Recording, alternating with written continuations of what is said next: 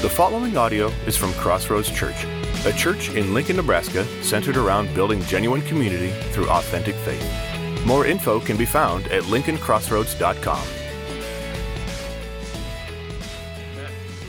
Hey, we're gonna get to this next video here really quickly.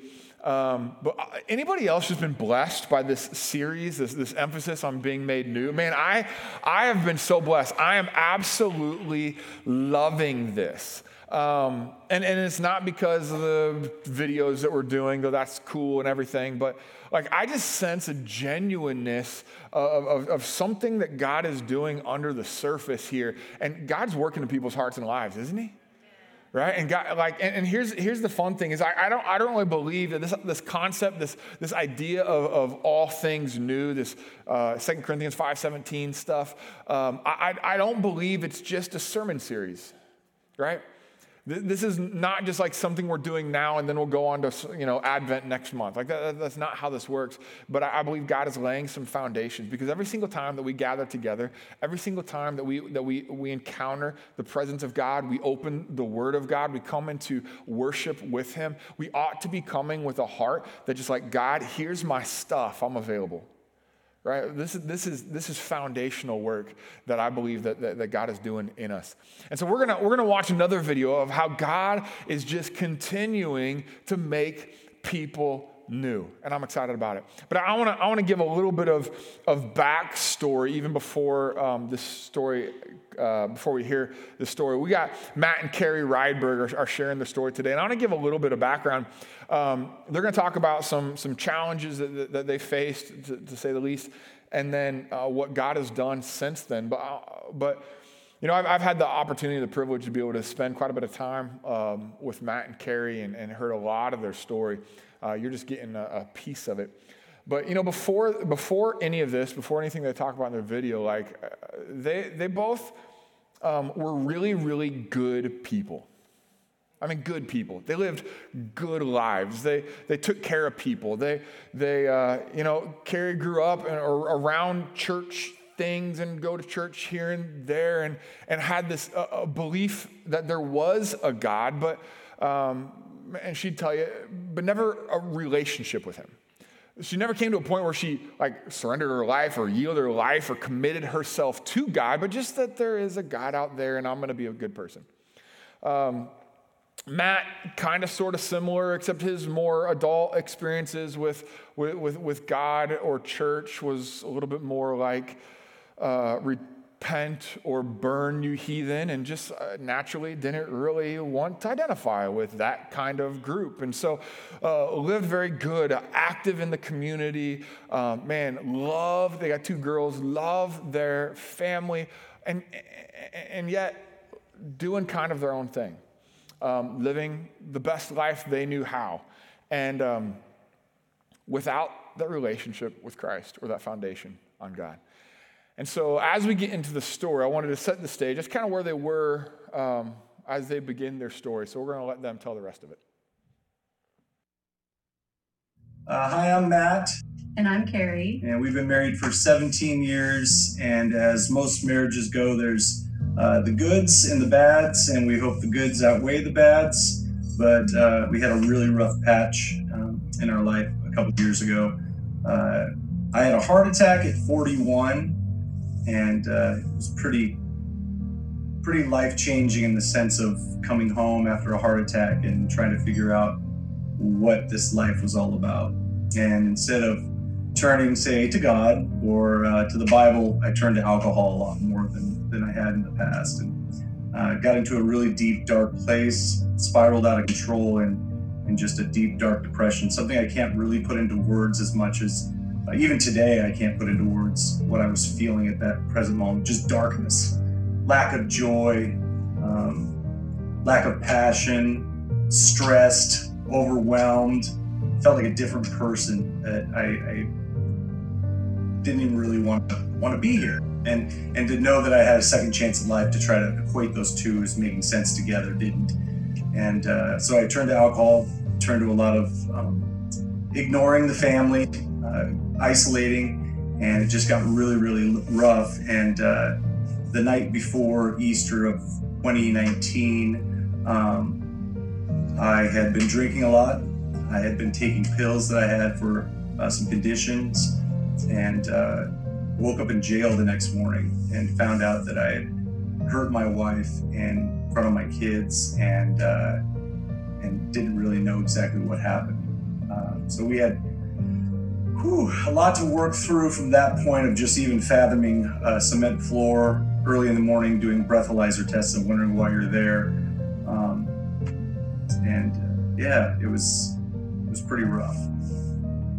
I remember in jail walking into a room, and there were people arguing and fighting and yelling at each other, and people are yelling at me because I'm crying.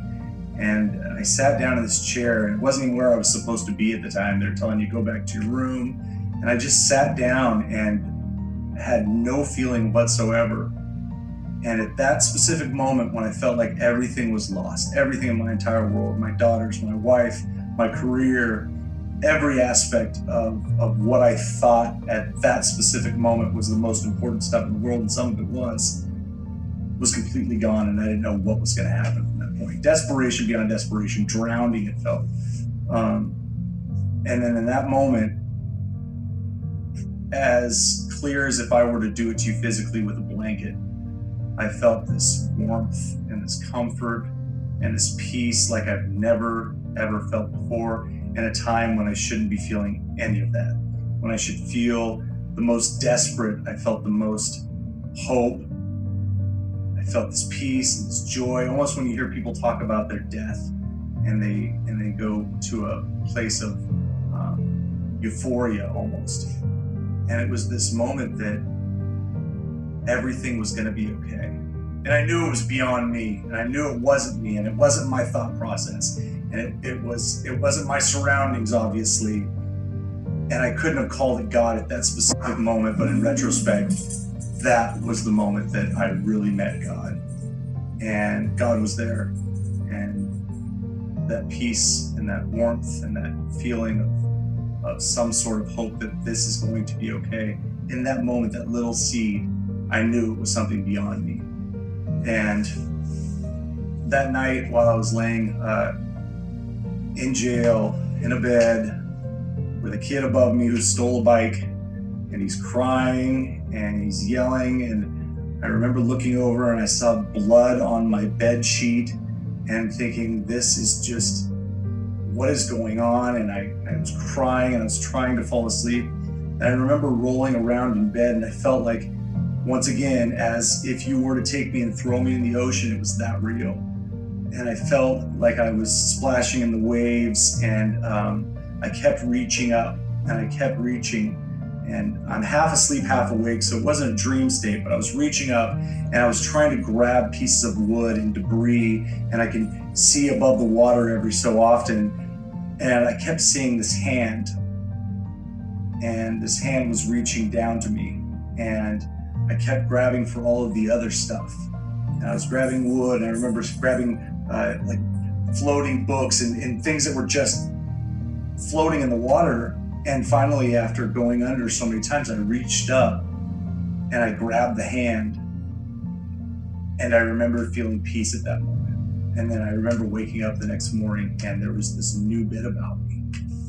And then, as it went on, I remember thinking that moments of judgment of how I could stand here and I could look at all these different people that were in jail, but judgment had disappeared that morning when I woke up. And I remember going downstairs, and I was sitting with a guy who had built cabinets, and I sat with another guy who was homeless, and I sat with the kid who stole the bike, and we all sat at this table together, and they were talking about their families and their life, and they were telling me that everything was going to be okay, and how this homeless guy said he was praying for me because he saw me crying the day before. And these moments of humanity, it felt that God had put these people in my life specifically. Nothing was by chance anymore. Every moment that I felt that there was some sort of reason for that happening. In this time of desperation, sitting at a table eating the most foul breakfast I've ever had, passing it on to whoever else wanted it, but sitting there with these people and realizing that it's gonna be okay. I don't know why I didn't at the time, but now looking back in retrospect, God was there. God was right there with me. And that was the start of it. So during that time, we were apart, and we didn't get to talk. And what was going on in my life with the girls was confusing, really tough.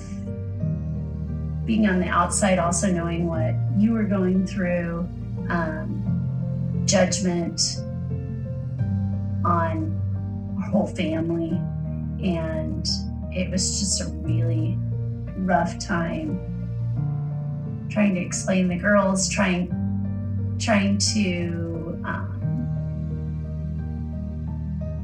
sort through everything. It was a tough time.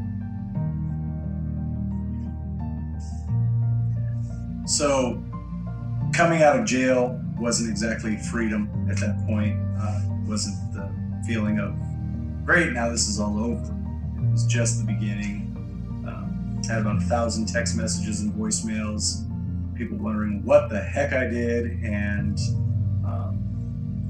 it was very public what happened, and so I had a lot of breakdowns in public places, in the sense that I just felt this judgment, this strong judgment, this rawness, and trying to handle it myself, whatever that meant at the time. When it came to, say, ego or what do people think of me, always made things worse. It always just escalated the fear and the doubt that everything would be okay. There was a lot of unknowns, a lot. It was just kind of a big unknown, but yet there was a underlying feeling of it'll be okay. All of this happened for a reason. God is constantly there doing some amazing things, and sometimes not so amazing, but those things are stepping stones to what's going to happen. So through all the times of not seeing my daughters, not seeing my wife, not having my job anymore, I was fired, a lot of community stuff that I was doing, I had lost that, and all of these things that were going on were the deepest, darkest places I could have been, but I was taken out of that, and I was taken out of those moments, and I remember thinking that as long as I'm present with God, I can do this, and I don't have to be alone through this process. And my time when I felt the most alone in my entire life was a time I felt not alone at all. But as time went on, continued just to be strong in my faith, had a lot of amazing people around me. I know God put these people in my life. Bo, he brought me to church. There was a message that day that spoke to my heart beyond anything had before. Just from that point, being taken in and comforted and prayed for and accepted by Crossroads Church, and meeting Beth and meeting Sean and meeting with Sean every single week and having a cup of coffee and sitting down with him and being able to ask these questions or speak about the things that have happened and getting some sort of understanding and how the pieces just kind of came together.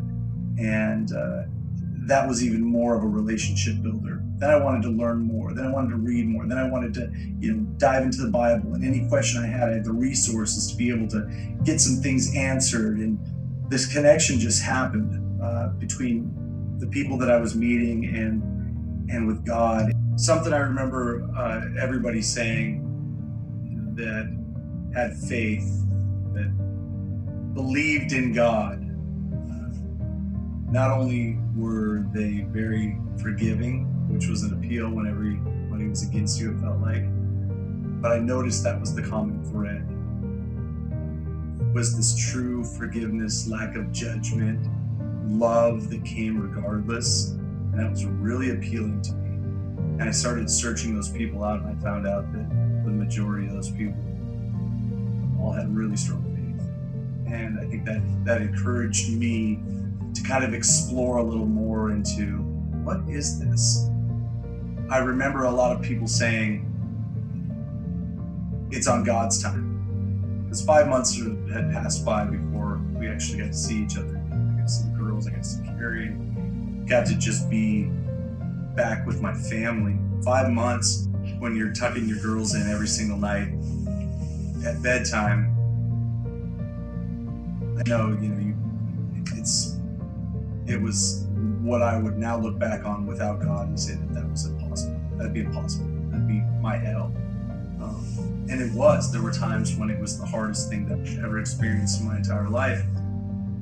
But there was this depth of hope that you can't really explain with words. It was there. And when people would say, it's on God's timeline, it's not yours. It's his timeline. I heard it so much, and at times I get frustrated. Like, no, you don't get it. No. I need to see my girls. No, it's on God's timeline. You just gotta accept it. And after being frustrated by the reality of that, it all sunk in and it all made sense. And later I heard a story too of a little kid who was watching a butterfly struggle in a cocoon, and he went to the cocoon and cut it open just to try to help the butterfly get out. The butterfly came out, fell to the ground and died. And the butterfly wasn't strong enough to fly yet, but the kid was just trying to help. There was going to be no one that could cut open my cocoon. I needed to grow. And I knew that the time that was passing was hard, and I knew that not being with my family was hard. But that hope, that feeling of, this is God's timeline, and I'm not going to fight it, and I'm not going to argue with it. It changed, but I always had to go back to remembering that. And there's that constant part of you that's going to be talking and saying, no, this is not how it's supposed to be. It's not fair. It's not this. It's not. God's got it under control. Yeah, and so 5 months passed by, and we did get to see each other again. Yeah, and that was pretty amazing. It was awkward and weird, and I don't even know. You can't even put it in words, really. Scary, strange, because of the reaction of the girls, and we had a therapist in there with us, and it was so amazing to see you, and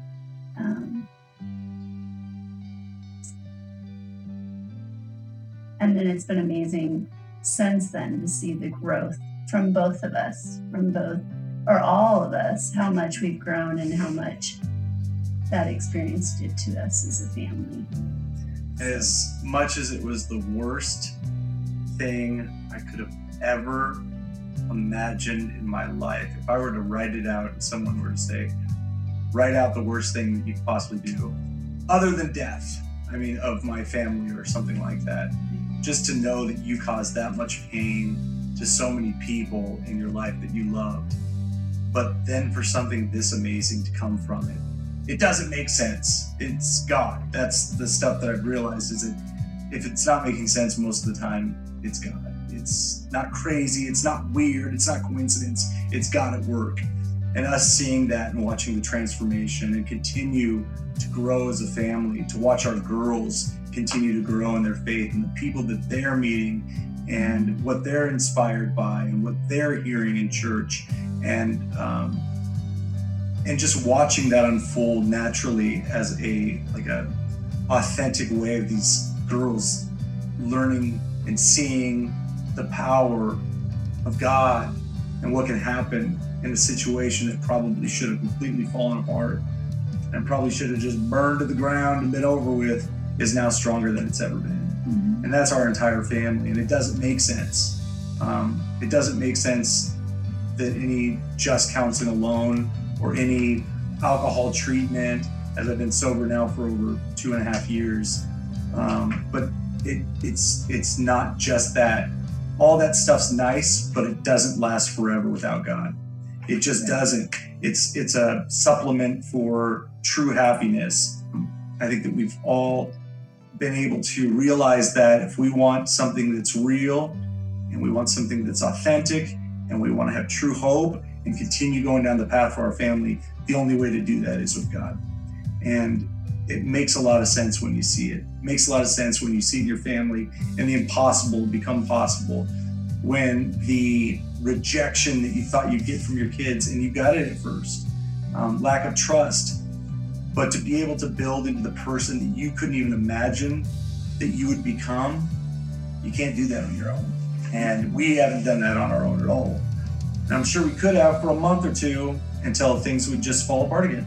There was no real foundation other than, whatever we made our foundation be at that moment. But to be able to lean on constant trust and faith and constant trust that God's got our back through everything, it just inspires you to just want to continue. And get better and constantly grow.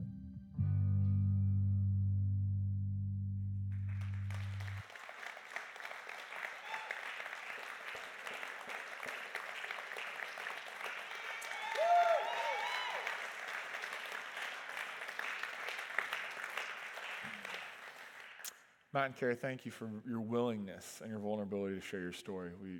We truly do appreciate that. I loved how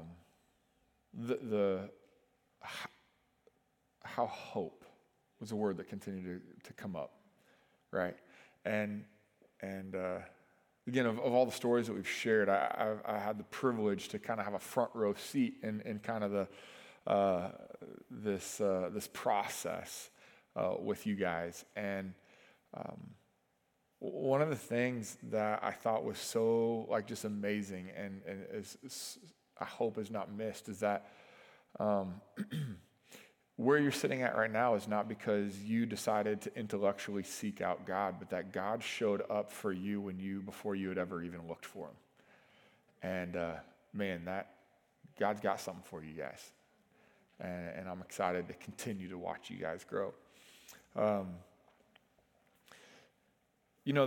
It's been interesting. The last couple of weeks, we look at these stories of people who, the first couple who had some kind of faith, but then recognized that there's still more that needs to be made new, right? And Jim and Tina's story was that way, and Bo and Jennifer's story was that way. Your guys' story is a little different in that it came from a place outside of faith. And I understand the majority of the people that are in this room right now and most likely watching online come from some kind of faith. But it is such a good reminder, man, that God is a God who loves to see lost people found. And he pursues, right?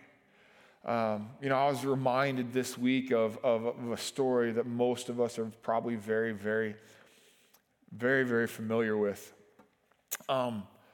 It's a story that is commonly referred to as the prodigal son, but I think a better title for it is simply the lost son. I want to look at Luke chapter 15 because there's something so rich in this, not this story, but these stories. Just to set it up, Jesus is talking and he's teaching, and there's some religious folks who show up and they're all judgy because he's hanging out with people that, are not good, okay? And they're getting all judgy, and so he tells a story, and he says there's a guy who had 100 sheep, and one runs off, and he leaves the 99 to go get the one, and the punchline is, guess what? He throws a party. He celebrates and rejoices when he finds the one. Because then there was a lady, just 3 consecutive stories. Then he says there was a lady who had 10 coins, and she lost one of them, and she tore her house apart top to bottom until she found that one, and then she called all her neighbors, and they rejoiced, and they celebrated because the one was found. And then he tells the story of the lost son. Same story the third time, just this time more detail. And I think it's interesting as he says, this one is like, it's not just that a sheep got lost, not just that a coin got lost. This one, the son, he chose to be lost. And he runs off, right? Most of you know the story, but here basically there's a dad, there's a family, and you see the father of the family. He's a wealthy man. He's got a couple of sons. The younger one's like, hey, I want my inheritance now before you die, which that's kind of an insult, isn't it, right? Like, I'd rather you be dead so I can just have your money, essentially what he did. So he takes his money, and he runs, and he goes, and it says he blows it all in wild living, and then he once his money runs out, his friends run out, he needs to find a job, can't find anything, finds himself feeding pigs, which, again, side note, speaking to Jews, it's not just like gross pigs. And he said he was longing to eat the food the pigs were eating, but like these are unclean. This is just the filthiest of filthiest situations. And finally he's like, man, my father's servants are eating better than I am. Maybe I can be a servant to my father. And so he rehearses this speech in his head. Father, I'm not worthy to be your son. Can I be a servant? And he's rehearsing it, and he comes and he gets half of it out, and the father's like, servant, forget it. Like, he doesn't even address it. He's just like, let's throw a party. And there's this theme in these three stories, like there's something that is lost, but when the lost is found, all of heaven rejoices. Yeah. But I think really what it's really going for is what happens next, is that there's this older son. And this is really where he's getting pointed with the illustration. There's this older son who's out being faithful with what the father has asked him to do. And he's out there, and then all of a sudden he hears the sound of a party. And so he sends a messenger, hey, go find out what's going on. He finds out, hey, your younger son has come back, and your dad has killed the fatted calf and has thrown a party for him. Like, this is the party of the year.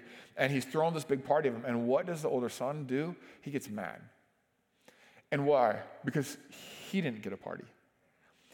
He gets mad. He's like, I just want. How come he gets it? He doesn't deserve it. This isn't fair. and I look at this, and I just think sometimes, maybe this is just me. Sometimes I forget the Father's heart is to rescue the lost, but sometimes I just want a party. Like the older brother, like he would have been content just having a party with him and all his older brother friends. Hey, let's get all this other older brother types, let's get together and let's have a good time. Meanwhile, the father says, you know what? You know what I want to celebrate? You know what matters to me? You know what really ignites life is when lost things are found, when dead things come to life, when old things are made new. We talk a lot about John 10:10 around here, don't we? Jesus said, I have come that you'd have life, you'd have it to the fullest.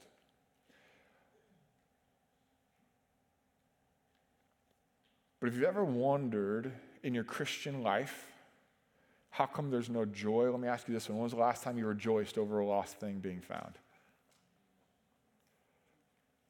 This is where the party happens in the Christian life. See, we wonder, it says the joy of the Lord is my strength. Where do we see the Lord having joy? And just to make sure you don't think I'm reading into something too much, in the parable of the lost sheep, he says, rejoice with me. And then he says, there will be more rejoicing in heaven. In the parable of the lost coin, he says, rejoice with me. And then says, there is rejoicing in the presence of angels. In the parable of the lost son, he says, we had to celebrate and be glad. He said, let's have a feast and celebrate. So they began to celebrate. There's this theme that takes place. And I think believers, friends, Christians, there's some of us who we've grown so accustomed to putting all of our focus and attention on living the good, faithful, older son life that we've lost the joy of lost things being found.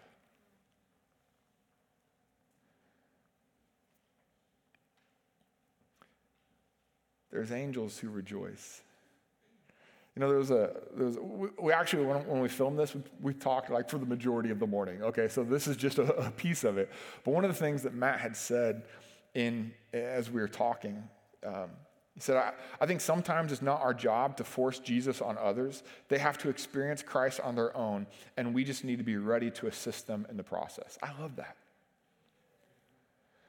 Sometimes people need to learn about Jesus, but sometimes people just need to experience him. Well, let me ask you this. I want you to if you're willing to explore a thought here with me for a moment. What would happen if the younger son would have said, Father, I want the inheritance, I'm out of here. And he takes the inheritance and he leaves his father, and then he goes and invests it wisely, builds a few companies, becomes a wealthy businessman, and lives happily ever after? What would happen? You know what would happen? He would eventually die, separated from relationship with his father.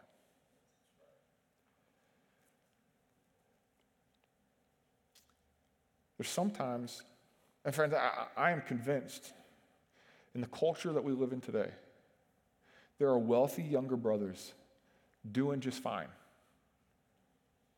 all over our neighborhoods, all over our workplaces,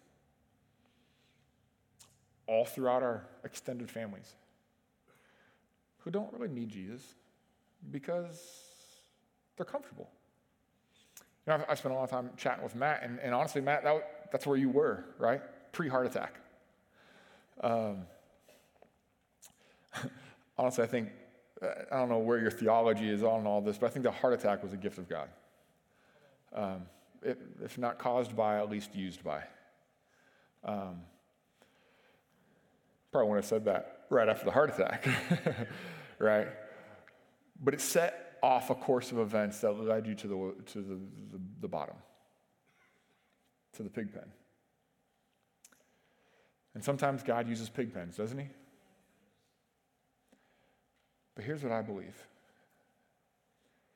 When Jesus said, before he ascended to heaven, go into all the world and preach good news to everybody.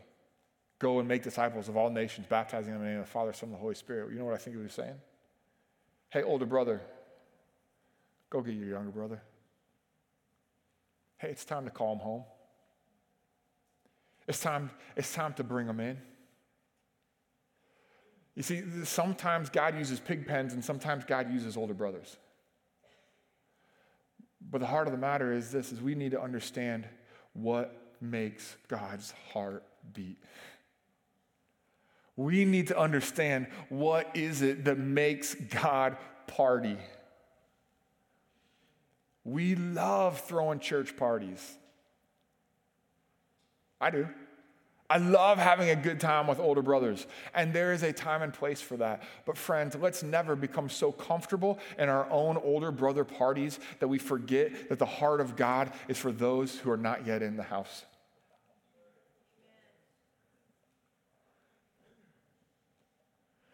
You know,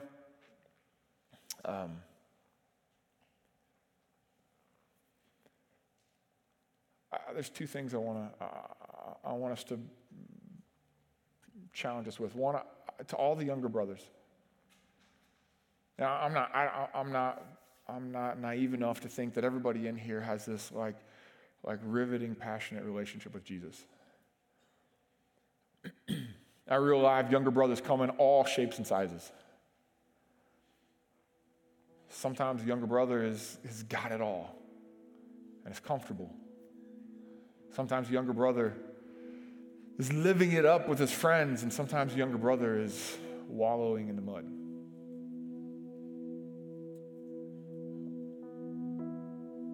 But if you're still far from God, listen here, sometimes the younger brother has a religious flavor. I go to church and I'm nice, but I've never surrendered my life to Jesus. I go to church and I'm nice, but I'm taking what he owes me and running with it.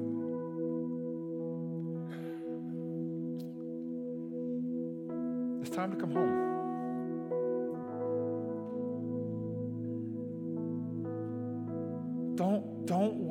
Don't wait for a pig pen experience. I think Matt and Kara both said, don't wait for a heart attack.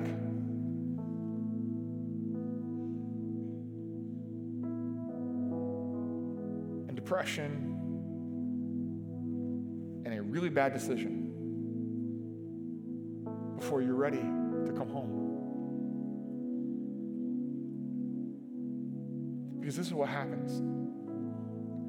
You might build a comfortable life for yourself and die isolated from your Father. But what we forget is that our Father is not only wealthy, but the ruler of the nations. That our inheritance that we have in our Father's home is greater than anything we could ever build for ourselves in this life.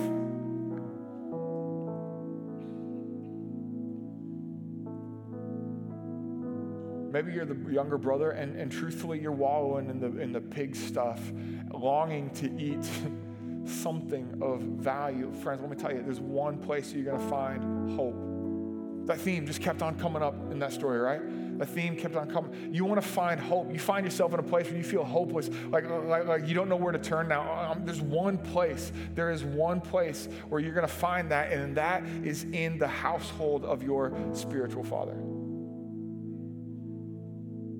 So to the younger brothers in here today, the younger brothers watching online, it's time to come home. And I want to speak to the older brothers. And I know that has a negative connotation, but I want to shift that here just for our own usage here today. For those who are in the household, where we're doing our Father's work, we're about the Father's business. Can I just encourage us today?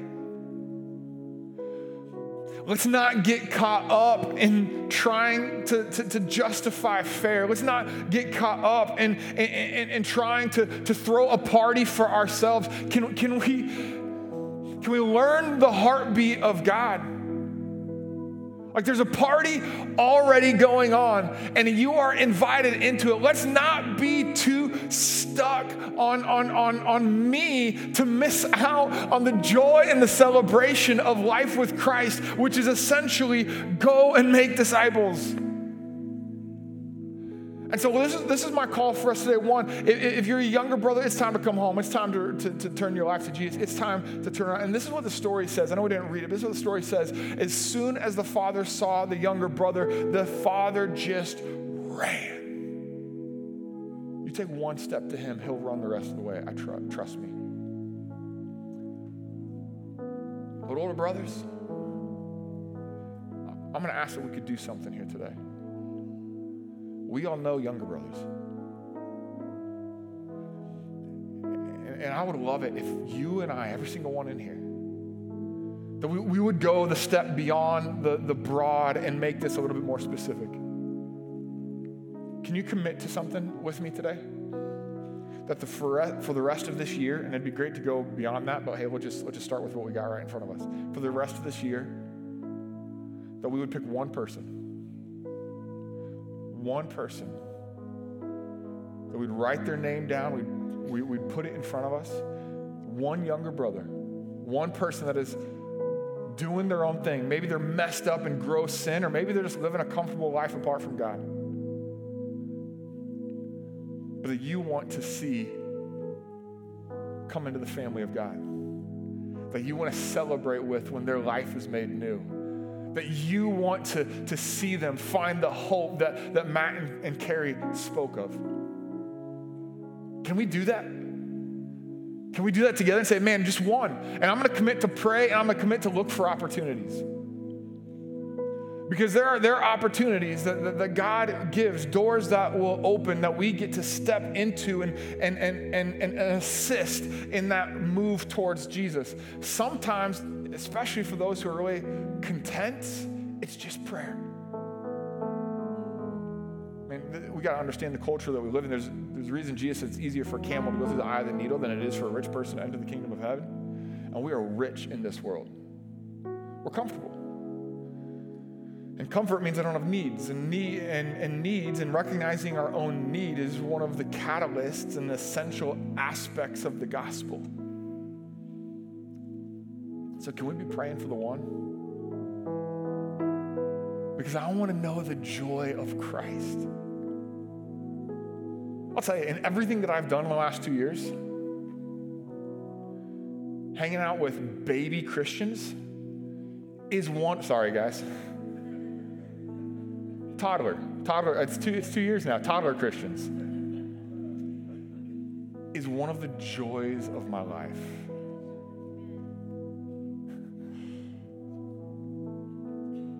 I know you're good for it, so I'm going to say it too. Telling stories, Bible stories, to people that stories that I learned this big, stories to grown adults that I've never shared with somebody who's heard it for the first time before,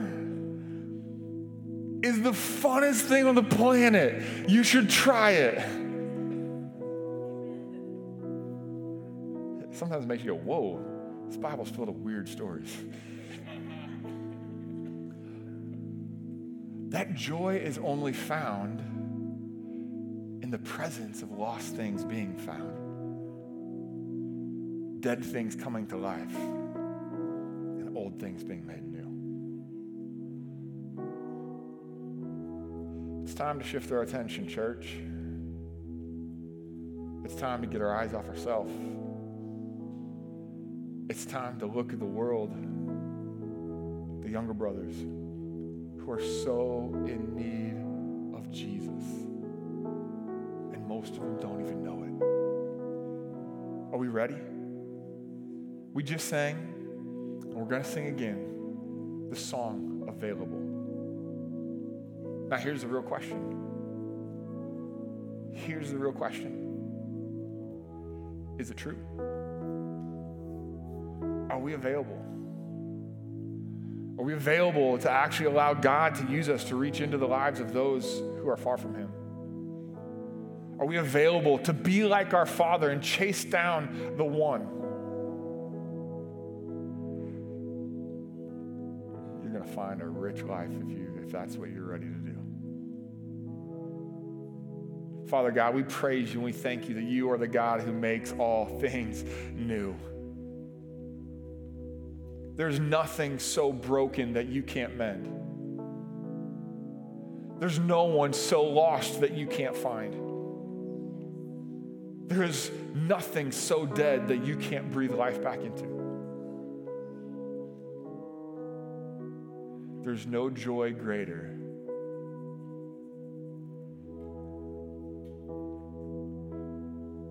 than being in the presence of our Father and a newly reunited son and daughter. God, may we taste of your joy. May we celebrate what you celebrate. God, I'll just put it straightforward. Help us get over ourselves and remember that you didn't just die for me. You died for the world.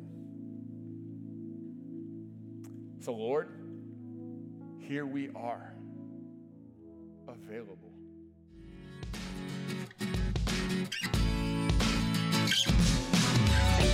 Thank you for listening to this audio from Crossroads Church. Feel free to share this audio with others, but please do not alter or edit the content in any way. For more information about Crossroads, please visit lincolncrossroads.com.